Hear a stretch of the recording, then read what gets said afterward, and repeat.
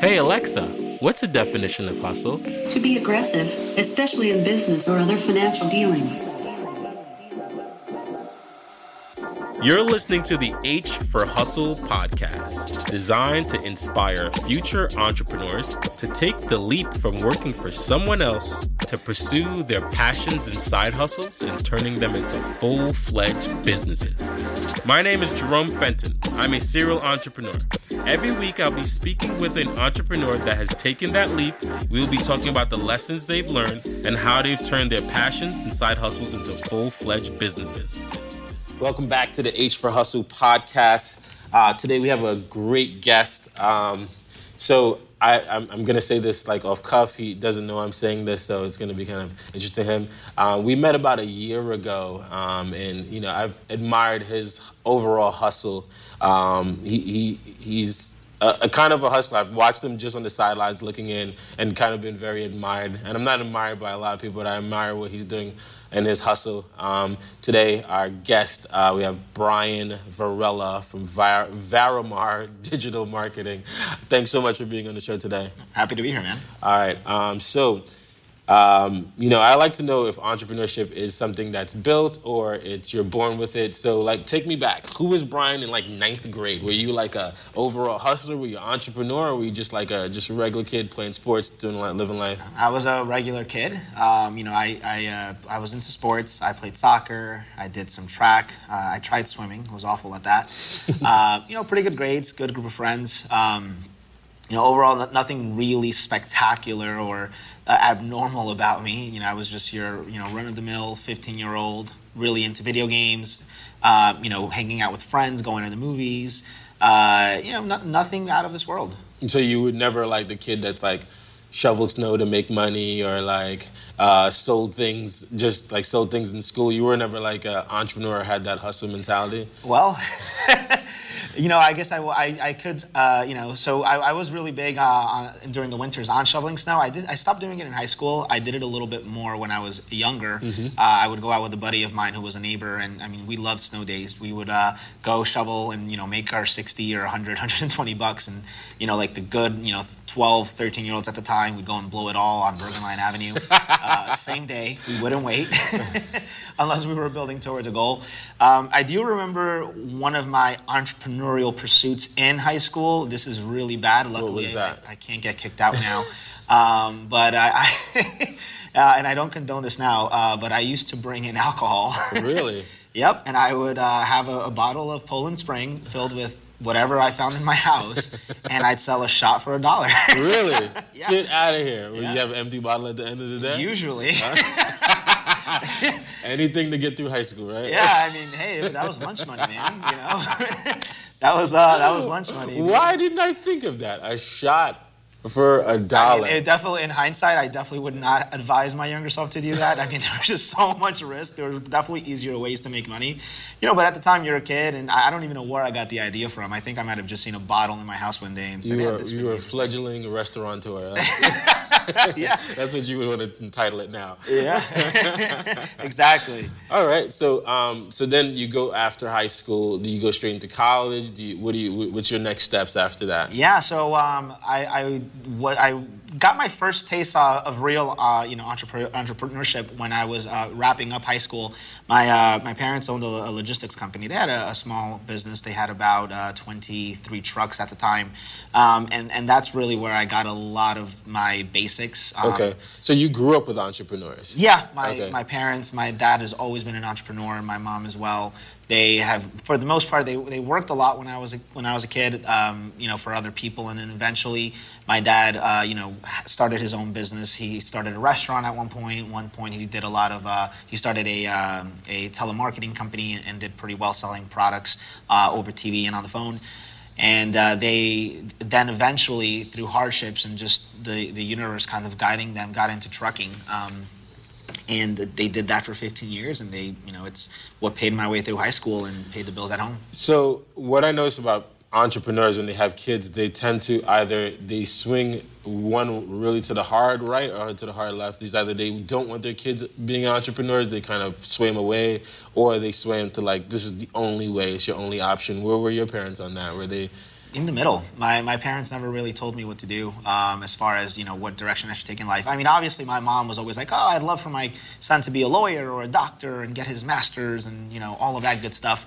My dad felt the same way, but, at the same time, if my parents have always been really supportive regardless of what I wanted to do, whether it's go work for someone else or do my own, side hustle. And, there was really never much influence. They kind of just let me figure it out on my own. Gotcha. But do you think growing up with entrepreneurship helped you now being an entrepreneur? Yeah, I think so. For starters, entrepreneurship, I feel like there's like and it's becoming more prominent now. I'm seeing a lot more entrepreneurship. Entrepreneurship's on the rise, right? Yeah. We're living in the gig economy. But I feel like there's a veil, right? So because we are so shaped into seeing our parents work jobs, our friends get jobs, people go to school and get jobs, that it's in our head, it doesn't click that you can actually make a living without relying on a corporation or on someone else. And it's actually very doable, and because you don't see it as often as you see people with jobs, while it is an idea, it's almost like it's the road less traveled. So it's the road that you see people take less, which means that you think that, oh, well, this might be a little harder, or it's a lot riskier, and it is risky, but it is extremely doable. Entrepreneurship is not, this mystery of things you've got to figure out. And that's what corporate America wants you to believe. I remember a man who I really admire, one of my earliest mentors. He was definitely someone I looked up to a lot, but one of the things I disagreed with him is he would always try to sway, his team to not jump into entrepreneurship, and he would, have people who did go into entrepreneurship and go back into corporate America talk about how awful it was. And yes, it is tough, and, you are going to grind probably harder than at a job, but at the end of the day, it's absolutely doable, and it is way more rewarding, in my opinion. All right. So then it is. So after high school, you go into what? So after high school, I went to Kean University, and pure coincidence, I had been working with my parents, but it was kind of tough to work with them. Some weeks I wouldn't get paid. So it was kind of tough, but, it gave me thick skin. And, one day I was at the mall, and, just pure coincidence, a buddy and a few buddies of mine that we were all just kind of hanging out, we walked into a store. Dude, I had never shopped at the store in my life. And we went into this store, and we met some guy who was working at the front, and he was really cool. We hit it off with him. We were just BSing. And then I applied for shits and giggles, and that place is where I then spent pretty much the rest of the following year or so, I want to say. And what was the business? It was a retail store at Garden State Plaza. And when I started there, I remember, because there's a little bit of entrepreneurship here. When I started there, right, they don't know me, they don't know Bill from Bob, right? It was a really big staff. I think when I started, it was coming into the holidays. I mean, they had north of 100 people working at the store. And I'm very much a people person. I don't exactly gravitate towards physical labor. And of course, the first thing they have me do is start running the fitting rooms and running the clothes back. Jeez. And, I remember bits and pieces from the training and the orientation, but not much. And I'm just carrying this gigantic stack of clothes. Dude, I'm not even kidding. I almost walked out within a half hour. I was like, I can't do this. But I stuck it out. And then the first day, I saw it was a Saturday. The store was packed. And I saw, a family that was shopping. And so I'm holding this mountain of clothes, and I said, you know what, this sucks. So while I'm holding these clothes, I asked these people if they need help. And fortunately for me, one of the managers noticed that I actually was good with people. And so shortly thereafter, they took me off of running clothes, and they put me on the floor to start servicing clients and dealing with more of walking people to clothing and whatever. Eventually, man, this was a huge upgrade. I worked my way up to the cash wrap. Whoa. And that was big. That was huge, man. You were top of the top, man. Creme of the creme, or however the expression goes, if you're at the cash wrap. And that's when I always knew I could do kind of sales, but I wasn't sure. And that's when I really knew that I was very good at sales, or had a natural ability for it. I wasn't really good at the time. But, the store was really big on credit cards. And, I set the record in the store for most credit card applications processed in a day. Gotcha. 90. And And then from there, I got promoted, and I got into management, and that's where I started learning a lot of the fundamentals of leading, training, and really running a business. Got you. So that was your college job. So you were at college and you were doing this on the side. So you kind of were learning that you had the ability to sell and the ability to like be a people person, or you already knew that within yourself? I knew I was a people person, and I'd always been social. I wasn't the most social person in high school, but I knew I could be social. But then when I got to college and when I started working, I realized that I could turn it on, right? It was almost like a light switch. Gotcha. And then, so you're in college. How long did you stay at this retail job? So I was there for about a year, Okay. and then I started working with other retailers. I did a few other like management jobs. I at one point went back to work with my parents to help out a little bit. But yeah, no, retail really was my main driver for school. I basically paid my way through college. King University is not that expensive, but luckily I was able to graduate with zero debt while learning a crap load about business, right? When you work for a mom and pop business, which was my mom and my pop, there's no standardization, there's a lack of process, there's a lack of tracking and measuring and goal setting, right? But there is a lot of entrepreneurship. There's a lot of problem solving, critical thinking, figuring out interesting solutions to problems that you're facing, and just putting out a lot of fires. And I learned a lot of that with them. And then I learned a lot about formality and standardization and processes and the importance of tracking metrics and Got you. So you were action taking plans. one world and trying to implement it into another, and vice versa. So both of those kind of had a duality. Like you had freewheeling with your parents, but then you went into a structure, and then you realized sometimes how much a structure actually was beneficial in actually Absolutely. in actually in a small business. So then what happens after college? So after college, this was when I really almost had my first hardcore experience with entrepreneurship. I was done with college and I quit retail without any sort of backup plan, and I said I'm starting a business. And I had a friend who had a courier service, and I said, this is what I'm doing. I'm gonna work with him. We're starting a new company. His business wasn't really big at the time. He had like one client, and but he had the whole infrastructure set up. So all I really had to worry about was how are we gonna build this thing. So we started, and at the same time, I had a friend who had another friend who was a recruiter. And my friend's like, hey, there's a company opening up in New Jersey. They're expanding. They're not that big. And I'm like, bro, don't bother me. I'm starting a business. And and the guy was really persistent. And so out of a courtesy to my friend, I agreed to take a phone call with his friend. And so, long story short, by the time I'm at the end of the interview process with this company, this new potential new venture was not looking good, because now there were, the guy who I was going to do it with, his wife got involved, a bunch of other people got involved. It looked extremely messy, and up to that point, I was really the only one that had put in any sort of financial capital into it. So I cut my losses short, and I said, all right, I'm actually going to move forward with this company. And that was a company that I was with for 5 years. And, So you literally said entrepreneurship after college. That didn't go so well, so you jumped in and went straight into corporate America. Correct. And what kind of business was it? It was a payroll, an HCM technology business. Okay. So it's a company, now they're huge. I think their market cap is like $160 billion or something. Whoa. But at the time, they weren't even publicly traded. It's a company called Paycom. Oh, wow. Yeah. And that place did so much for me. So when you started there, where were you, like a salesman? I came in as a sales rep. I was a sales rep. But you went from retail sales, people come in there, they want that thing, they're buying the jeans or whatever they're looking for, to now you're going out and actually looking for business to business. What was that transition like? It was insane. I did not know what the hell I was doing. You think, oh, well, I'm good at sales, I'm good with people, so I can figure this out. And I did figure it out eventually. But, the first probably 2 years were two of the most intense, high-pressure, stressful years of my life. Because you're taking a kid out of college who thinks he knows a lot but doesn't know jack shit, especially about outside, B2B sales. Has never worked in a true corporate environment. I remember my first week. I was going in with a suit, and then I was wearing like a Snoopy tie and a G-Shock.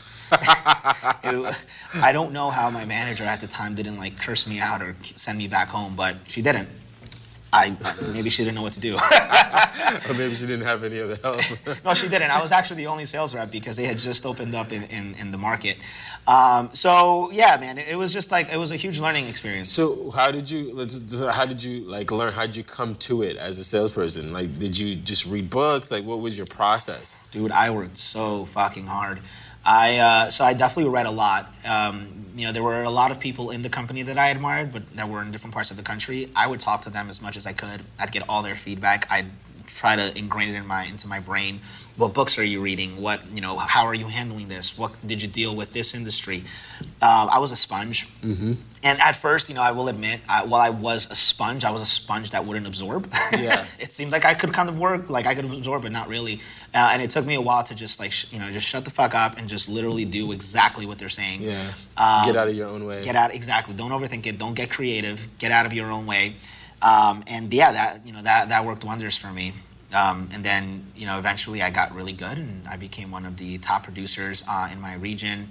And ultimately, became a huge resource for new reps, right? Gotcha. People that started calling me for advice and mentorship and all of that. So it seems like you're on a great path in corporate America, right? You're kind of like the big man on campus. You started in very early, so you got a lot of what then said you say, you know what? I like this, but I'm going to get the hell out of here. How do you make the transition to I'm going to start my own thing? Because it seems like you're doing great, you're getting paid well, things are doing good. So what makes that transition happen? So what kind of enabled me, I got kind of lucky. I don't think many people will have, it's a combination of bittersweet.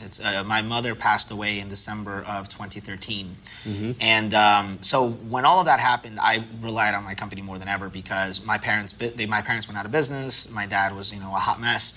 And so I really had to step up and not just be the big man, on campus at work, but I had to become the big man on campus at home. And so I took over pretty much all the bills, the mortgages, etc. And Paycom was a huge just financial resource for me. It was incredible. And then from there, I got really comfortable. I started making great money. And then the reason I say bittersweet is because my mom had life insurance. And so with that life insurance policy, my father and I decided to start a new business. And because I had that cushion, plus a crap load of just savings and stocks in my 401k, I knew that I could take the risk and I'd be okay. And that was my initial transition into my first failed venture. Okay. So there's a Brian Varela out there listening to this right now, right? And he's like, I'm a big man on campus, and I'm kind of sitting in this cubicle and kind of dying a slow death. What would you say how that person should transition? Just do it. Just get out. That's it? Just do it. If I look back, everything happens for a reason. I am extremely happy and grateful for the way my life has turned out so far. But I would have been interested to see where I'd be right now if I had never taken that job. Huh. Interesting. So although you learned a crap ton of stuff from that, you would have rather opted not to even go in that direction. Yeah, I don't know if I'm right or wrong. Maybe I'd be homeless right now. But the curiosity is always there. I look at what I've done since I made the decision to go into my business full time. And the growth we've had has been explosive. And I wonder, what if I had started, let's take this exact same example, the same exact business, but started it 10 years ago. 7-8 years ago, right? 8-9 years ago. Where would I be today? And maybe I wouldn't be doing any better. Maybe I'd be doing worse. But, I'm always curious. And I think that, as long as you have the mental strength and fortitude and don't have an external support system, you've got to be your own support system. And if you know you're capable of that, just get out. Just do it. Maybe be a little strategic. Maybe if you get extra, Would you think you would have made that leap if you didn't have that financial backing from your mom? Once I was at Paycom, no.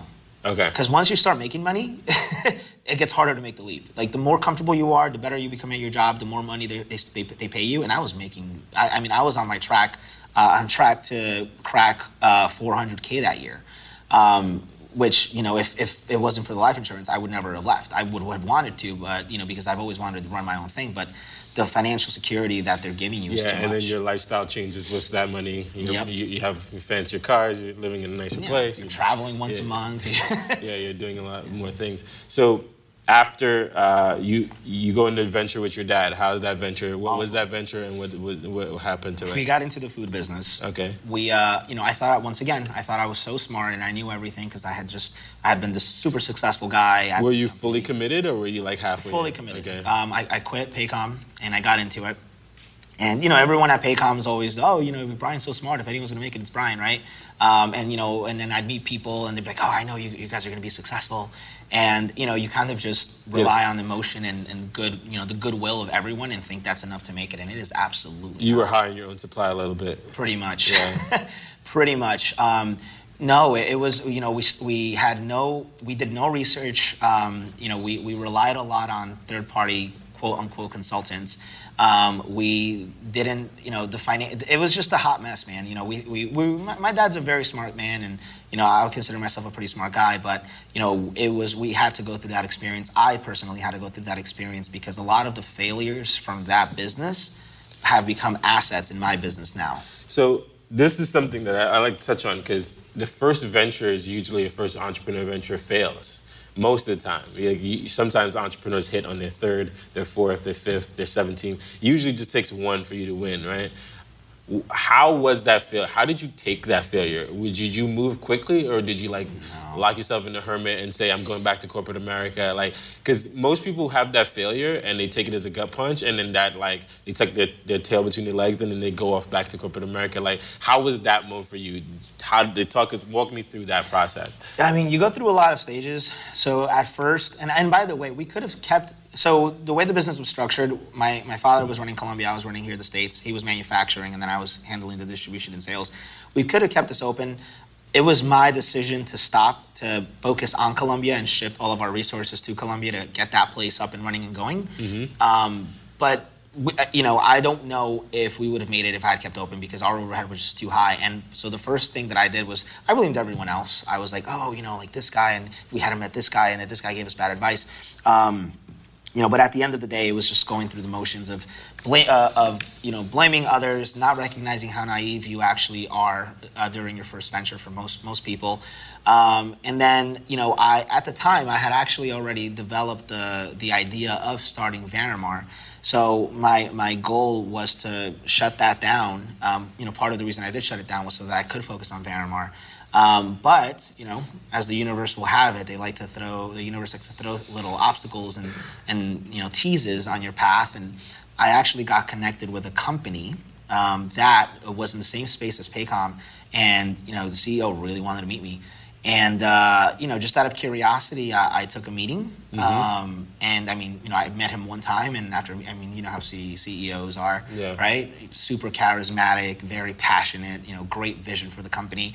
I was sold. So, I had to make a decision. I either had to table Varamar and, put that away for a while and go work with them, or, I had no cash. Varamar had 4 clients at the time. At the time, we were very limited in the services we did, and then go in that direction and potentially starve. So you were at a precipice, a very interesting place. Is either take this secure corporate money that you're good at and you can do, or make the transition and fully go in. And which one did you decide to do? I went back into corporate. Really? Yep, I went back. So was it the failure that kind of shocked you right back into it? Yeah, it was a little bit of that. It was definitely a part of the failure, but it was also the vision, right? I've always been very optimistic, so I typically move towards pleasure instead of away from fear. Mm-hmm. And for me, it was really the vision that I had been sold, and the impact that I could have on this company. I know what I did for Paycom, but for Paycom, it was more on a regional level. It's not, the company's not making $10 billion because of me, right? Yeah. But with this company, they were so green and just so ripe that I knew that I could make a substantial difference. Gotcha. You saw you could apply some entrepreneurship there. Your skill set would have really improved things there. Yes. So how long did you stay at that venture? 9 months. Really? And then you were just dying slow death in your cubicle again? Yeah, I'd always been entrepreneurial. It was the same thing at Paycom. Every week I was going to quit until eventually I just said, shut up. You're not doing anything. And so at this place, it became kind of like that. At first, you've got the butterflies, everything's really exciting. Every day is a new challenge.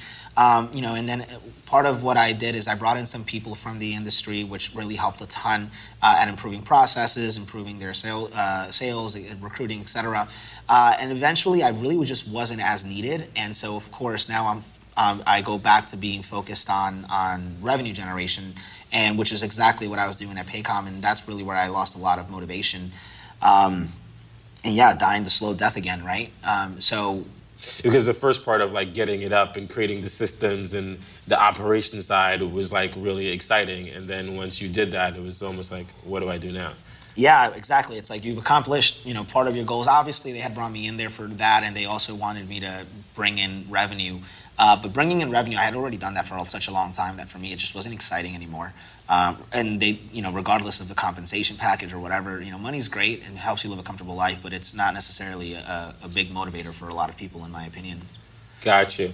So then, do you just cold turkey again, make the transition? You have some money now, you saved up a little bit more, and then you say, I'm going back? Yeah, so what I had tried, in my vision, it's so funny. I really wish I could have accomplished this, but I wanted to be successful at work while starting and running a successful business. I really thought I could do both. So you wanted to be like half pregnant? Yeah, right? Half pregnant, half out at a bar at 2 in the morning. Yeah, exactly. Right? So I did it, right? So around August of 2017, I revived Varamar. I had known this kid, super sharp guy, and I connected with him, and I decided to bring him into the company and give him a small portion of equity. And the whole idea is, I was going to work through him. He'd run the team, he'd run the sales team. I'd handle a lot of back end, a lot of the management, the finance, et cetera. And I'd be able to do a lot of that stuff after hours. So I'd still be able to run my job, and him and I would just be communicating, via WhatsApp all day. And that didn't really work out. Right? Why was that? It's a combination of things. I wasn't as on top of the business as I should have been. You should never really, especially when you're starting a business, you should never really trust someone else more than you trust yourself. Gotcha. Or if you do trust someone, like they've got to be someone that you just have, I don't know if it's, I don't know what the word is, but yeah, anyway. You have to have a good co-founder. I think co-founders are massively important, but it has to be the right fit. And they have to be as committed as you are, hungry as you were. He was definitely committed, right? Like he was in the office 7 a.m. to 7 p.m. Like he was committed. It was just there was a certain skill set that he lacked at the time. Once again, he was a lot younger, a lot less experienced, and for me, I just assumed that everyone's like me and has a lot of those skill sets, and that's really where there was a mismatch. So the business was on fire, man. I mean, I was burning through cash like crazy. We were, our first month in our operation with our sales team, I mean, dude, I thought we hit it out of the park. We signed on like 7 clients in 1 month. Wow. We had about 5 people on the sales team. I mean, I was like, this is it, we're made. But out of those 7 clients, 0 are with us today. Wow. We lost a lot of them within the first like 2 or 3 months. Just bad processing? Bad processes, it was just so bad, man. Mismanaged time. And I knew I had to make a decision. It was, it was around November. Yeah, it was around November. And I was already hurting. I wasn't doing too well at work anymore. Varamar was failing miserably. I wasn't doing either one correctly. And So being half pregnant wasn't working? No, you can't be half pregnant and go party till 2 in the morning. And so I knew how to make a decision. And dude, it was such a big internal conflict. Like you're just pulling from both directions. You don't know what the right decision is. It's a lot of just stress and anxiety because whatever it is, it's going to be life altering, right? Mm-hmm. If I stayed on the path, that's life altering because maybe I'd never reach my full potential. And the other direction, who knows? So I consulted with friends and family, and no one really gave you any good insight because not a lot of people had been through something like that. Yeah. And so I had bought a Tony Robbins event like 3 or 4 years before that, and I finally decided to use it that December. And so I went to a Tony Robbins event, And, you know... What sparked that? What made you... I had it. I had never used it. Okay. And I figured if I'm ever going to go, now's the right time because Yeah. I'm in such huge conflict internally. So I went to the event, and that didn't help. But I did make some friends, and I made some really good friends. So the event didn't work for you? The It walking on worked. fire, Yeah, no, it worked in incredible ways, but just not for my question. Not for my, you know, if I Your should... internal fight. Exactly, right? I mean, definitely go to anyone who's listening to this, like, go, trust me.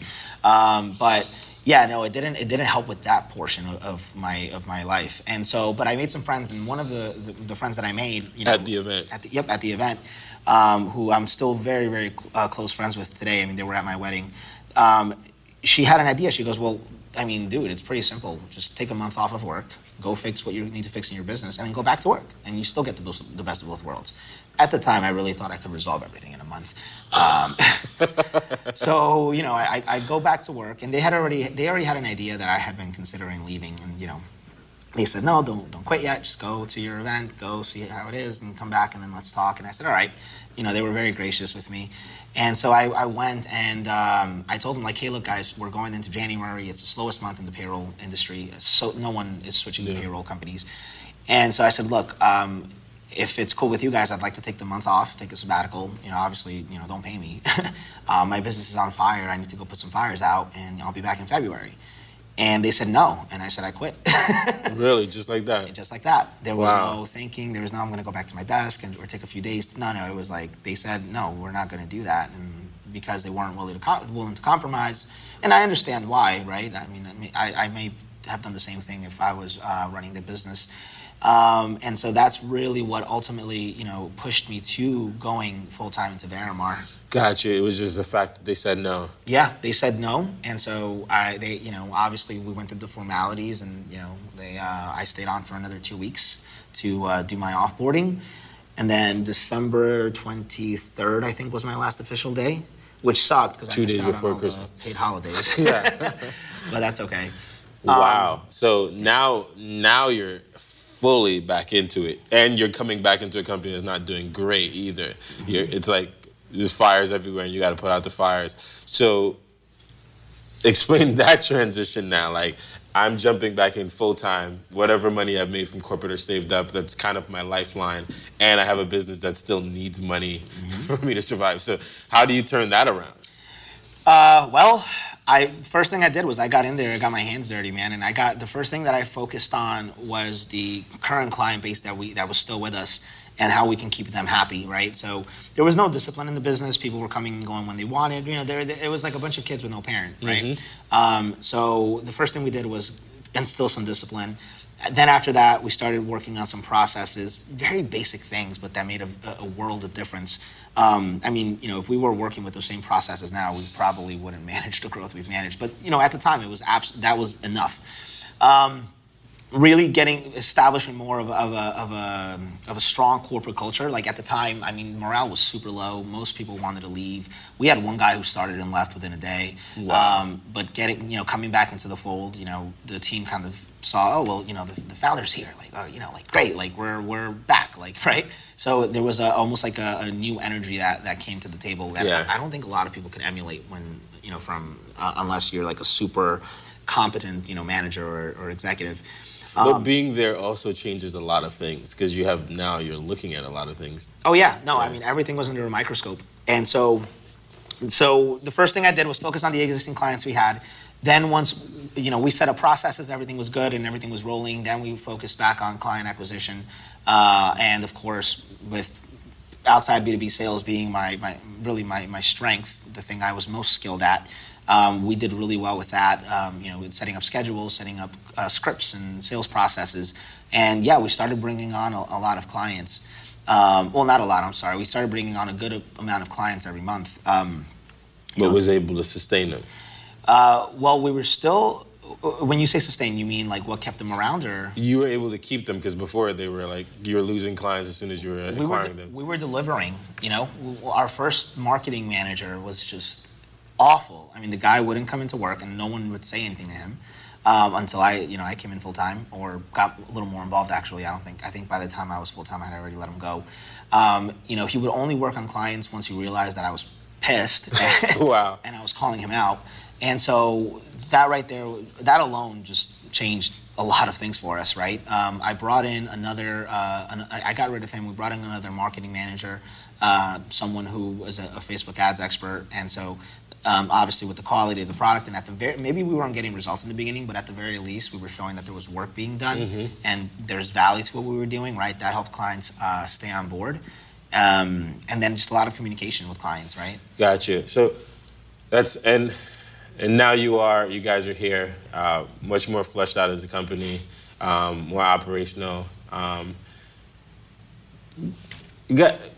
thing I really want to know, like, how much of your story, and we're not like close to the end, but how much of you think it's luck and how much you think it's just hustle?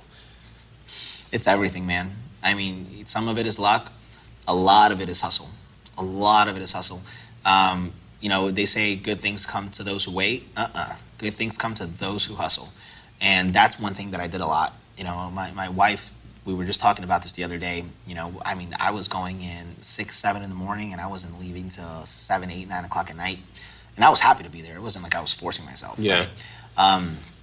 It was just trying to be on your A game at all times. There's no time for breaks. There's no time for Netflix or HBO or eating and hanging out with friends, which I did still keep a social life, but you just got to minimize it drastically. And you just got to hustle hard, and with hustling, I think the universe rewards you, and that's where luck comes in, right? That's where you get referred to this like random person you would have never met, or coincidentally, you walk into a business that is actually looking for marketing, because that's happened to us time and time again. So I definitely think it's a combination of those two, and smarts also, right? Just because hustling will get you far, but it's only going to get you so far, right? You've got to just continually invest and reinvest in yourself and your team, learn as much as you can, right? I mean, I'm not a digital marketer by trade. I've never, done digital marketing myself, but in a very short time, I put myself through a very intense process to be able to speak intelligently about digital marketing and know the ins and outs of it. Gotcha. In a very short time. How do you do that? Like, so, I think digital marketing is the way, it's the future. Everyone knows it, but it's still almost like in its infancy, and it's also ever changing. One year Snapchat's the rave of the rave, right? And next thing you know, Instagram puts up stories, and it's like it's quiet for Snapchat, and there's Quora, and there's Facebook, and Facebook ads, and Google. How do you keep up with the ever-changing market of like digital media? Because it's not like, hey, I put this in Yellow Pages, I'm guaranteed a certain amount of success. It's like all of it you have to do, and all of it has some level of success. How do you keep up? Like, because I know business owners that are like just dizzy trying to understand it. How do you run a business to help businesses grow their digital marketing? You just got to stay ahead of the eight ball, man. A lot of I always make a point about how 20, 30 years ago, you can come up with some sort of a marketing campaign, a billboard ad, right? Yeah. And that billboard ad would work for years. You wouldn't have to do anything. Maybe change the picture so it looks a little nicer, right? Yellow Pages, same thing. You do the ad once and that'll work for years. Direct mail marketing, same thing. But with digital marketing, everything's evolving a lot faster. So like a campaign that works today, there's a good probability it won't work in 6 months because too many people have seen it already, or too many people are used to it. Like interest stories. I don't know if you remember, but Facebook did this thing where they would run stories of like, oh, have you seen this? And it would be like some sort of a drastic picture. Yeah. And at first, man, that was clickbait. Everyone would click. But now everyone gets annoyed because they know what it is. Yeah. They've right? seen it already. So it's just staying, like for example, when I get targeted on Instagram, I click on pretty much almost every single ad, whether or not it applies to me, because I'm looking to see what everyone else is doing. Because the great thing about digital marketing is that there's a lot of entrepreneurship. And with entrepreneurship comes a lot of innovation, right? We're not playing by a textbook, right? No one, now there's, master's programs in digital marketing, but that wasn't a thing. It's very new. And a lot of the innovation and the best practices, they're just developed by people trying and testing new things out. Yeah, because you go to a master's program you're there for 2 years, and in 2 years, all the stuff that you just learned is null and void. Exactly. You know, LinkedIn is the hottest thing moving right now, and a year ago it wasn't even the same thing. So it's one of the most interesting spaces. And how does that keep you engaged with it, because it's so dynamic and it changes so fast and so quickly? Yeah, it definitely keeps us engaged. Like, for example, last year we didn't want anything to do with Yelp. And now we're about to become a Yelp-approved partner, right? So interesting. Yeah, because Yelp has evolved their platform. Whereas before, you could only really be successful if you were a restaurant or a hair salon. But now Yelp's done such a great job at building their own traffic that now if you're in the trades, people are going to look on Yelp for a handyman. Funny you say that. A friend of mine was looking for a locksmith, and she looked on Yelp. It was there you go. It was interesting. Yeah. So exactly. Oh my gosh, I wish I could remember where I saw it, but there's this interesting presentation that I saw that just shows how fast the social media platforms all change. Where Friendster was the leader, and there's no way Friendster would ever be taken down. And then MySpace came. Immediately it failed, and MySpace took over. And then MySpace is dominating, and now you see Facebook, and Facebook is this little insignificant ant. There's nothing going on there, and it goes by for years, and all of a sudden, MySpace just comes toppling down, and then you see Facebook, and eventually Instagram and Twitter. And so these platforms are consistently changing, and I give Facebook a lot of props for recognizing that and starting to acquire the companies that could potentially bring them down. Because in digital marketing, it's always evolving. And so, to your point, you're starting to see now a rise in things like Pinterest and Yelp and LinkedIn, where a year ago or a year and a half ago, no one was advertising on Pinterest. or LinkedIn if you were a recruiter or very, very specific business services. But now it's all changing pretty drastically. Gotcha. And so how do you explain that to a business owner? You're walking in and say, hey, listen, the landscape is ever changing. I know you're a locksmith, but now I could see that being like one of the most trickier sales. Being in sales before, it's like a tricky sale to sell. It's, what it is? It's a lot of, most business owners do want to understand what it is that you're doing, but at the end of the day, as long as you're generating them a profit, they don't really care, right? Yeah. So initially, if they don't know you, they've never worked with you, then they'll say, well, actually, my daughter says that social media is the future, so I don't want you guys to do Google ads. I want you guys to do social media for me, right? And so there's a very big educational component in digital marketing where we have to pretty much run our clients through a crash course, because otherwise their expectations are going to be all over the place. We had a very sad story where a client left us at some point last year, but it was just such a lack of education. And we tried. Lord knows we tried. But in their eyes, they weren't seeing Instagram postings, so they thought we weren't doing our jobs. Now recognizing that we're running Facebook ads, which is actually lead generation, while Instagram postings, it's nice and it could be a source of lead generation, but it's nowhere nearly as strong as paid advertising. Yeah. Right, and for them, they couldn't identify the differences. Education is very, very big for a lot of the clients that we work with. Gotcha.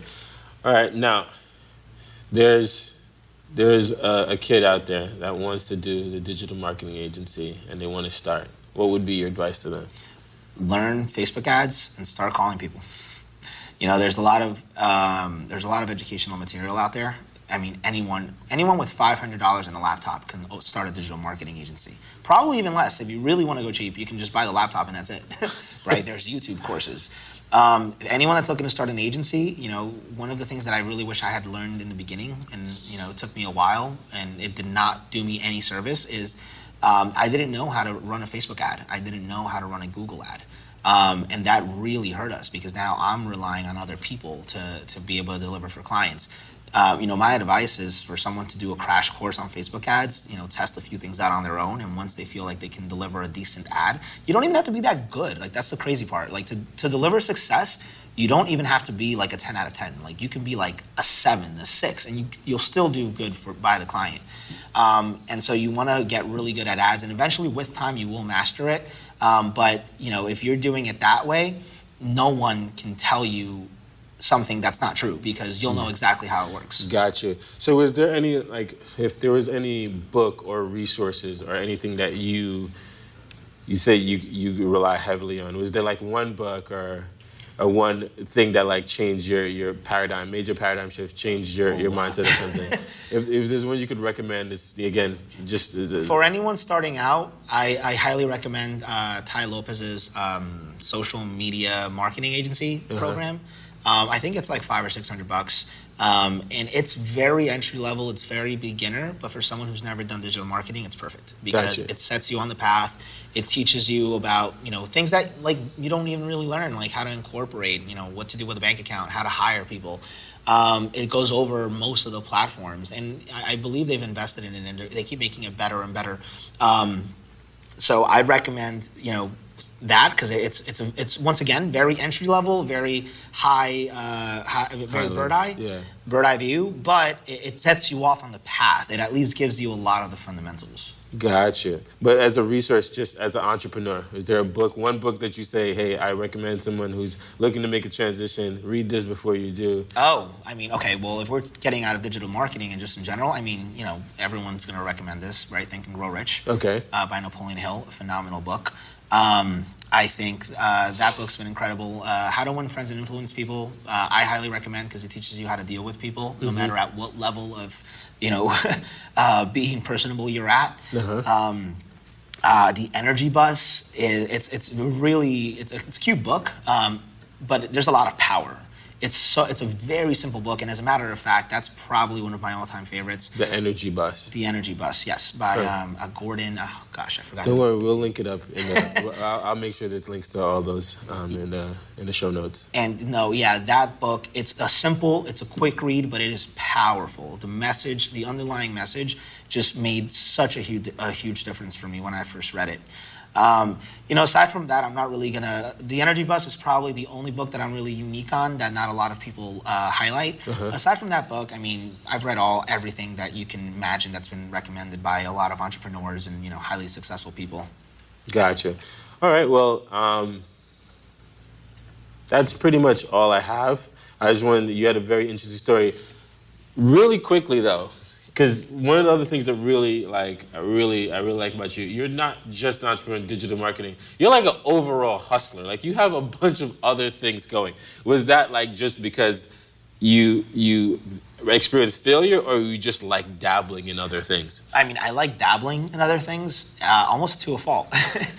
So when I started Varamar, when I came into Varamar full time, financially, it was tough, right? So I had to come up with side gigs, side hustles that would at least, bring some cash in because, there was a point in Varamar when I came full time that I was like, I should just sell this thing and just make my money back. You'll go through that if you're starting a business. Hopefully you won't, but you probably will.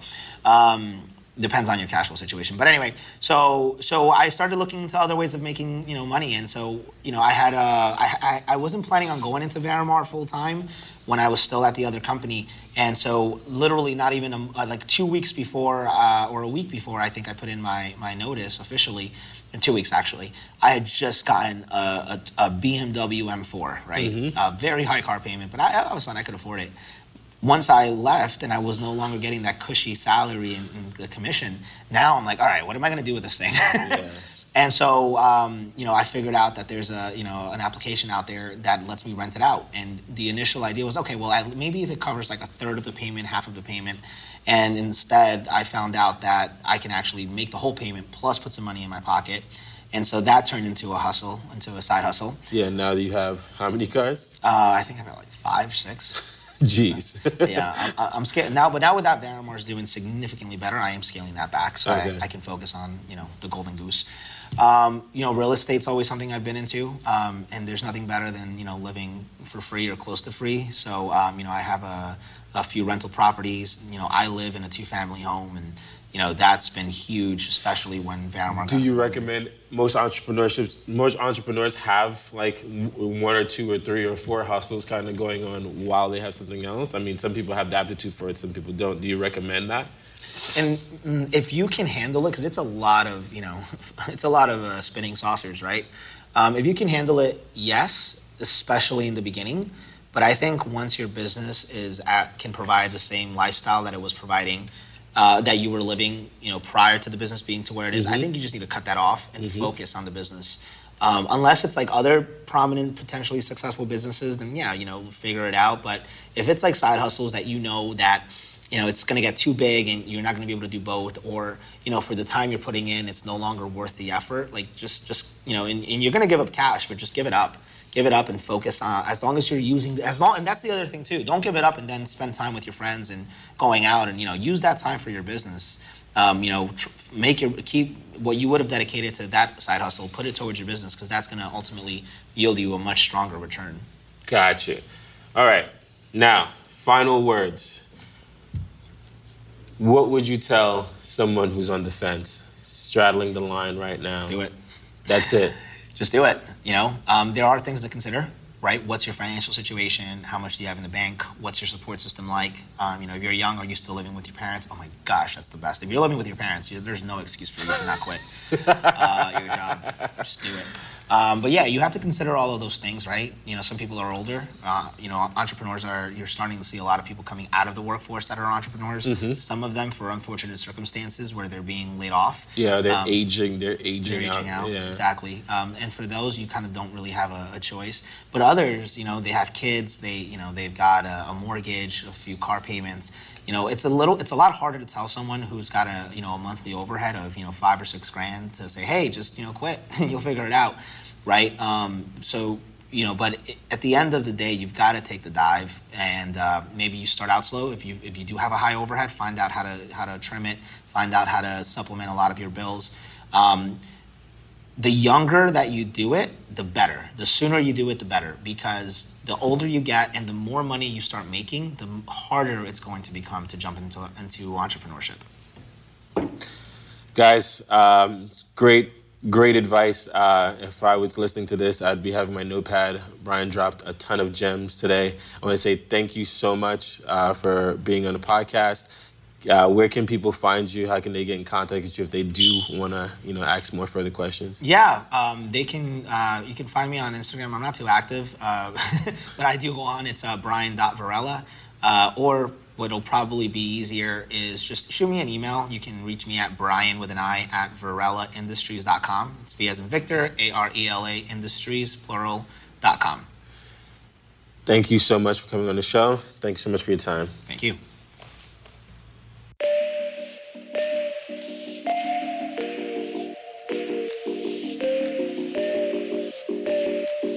This podcast is mixed, mastered, and produced by Brian Alexander and The Shedio.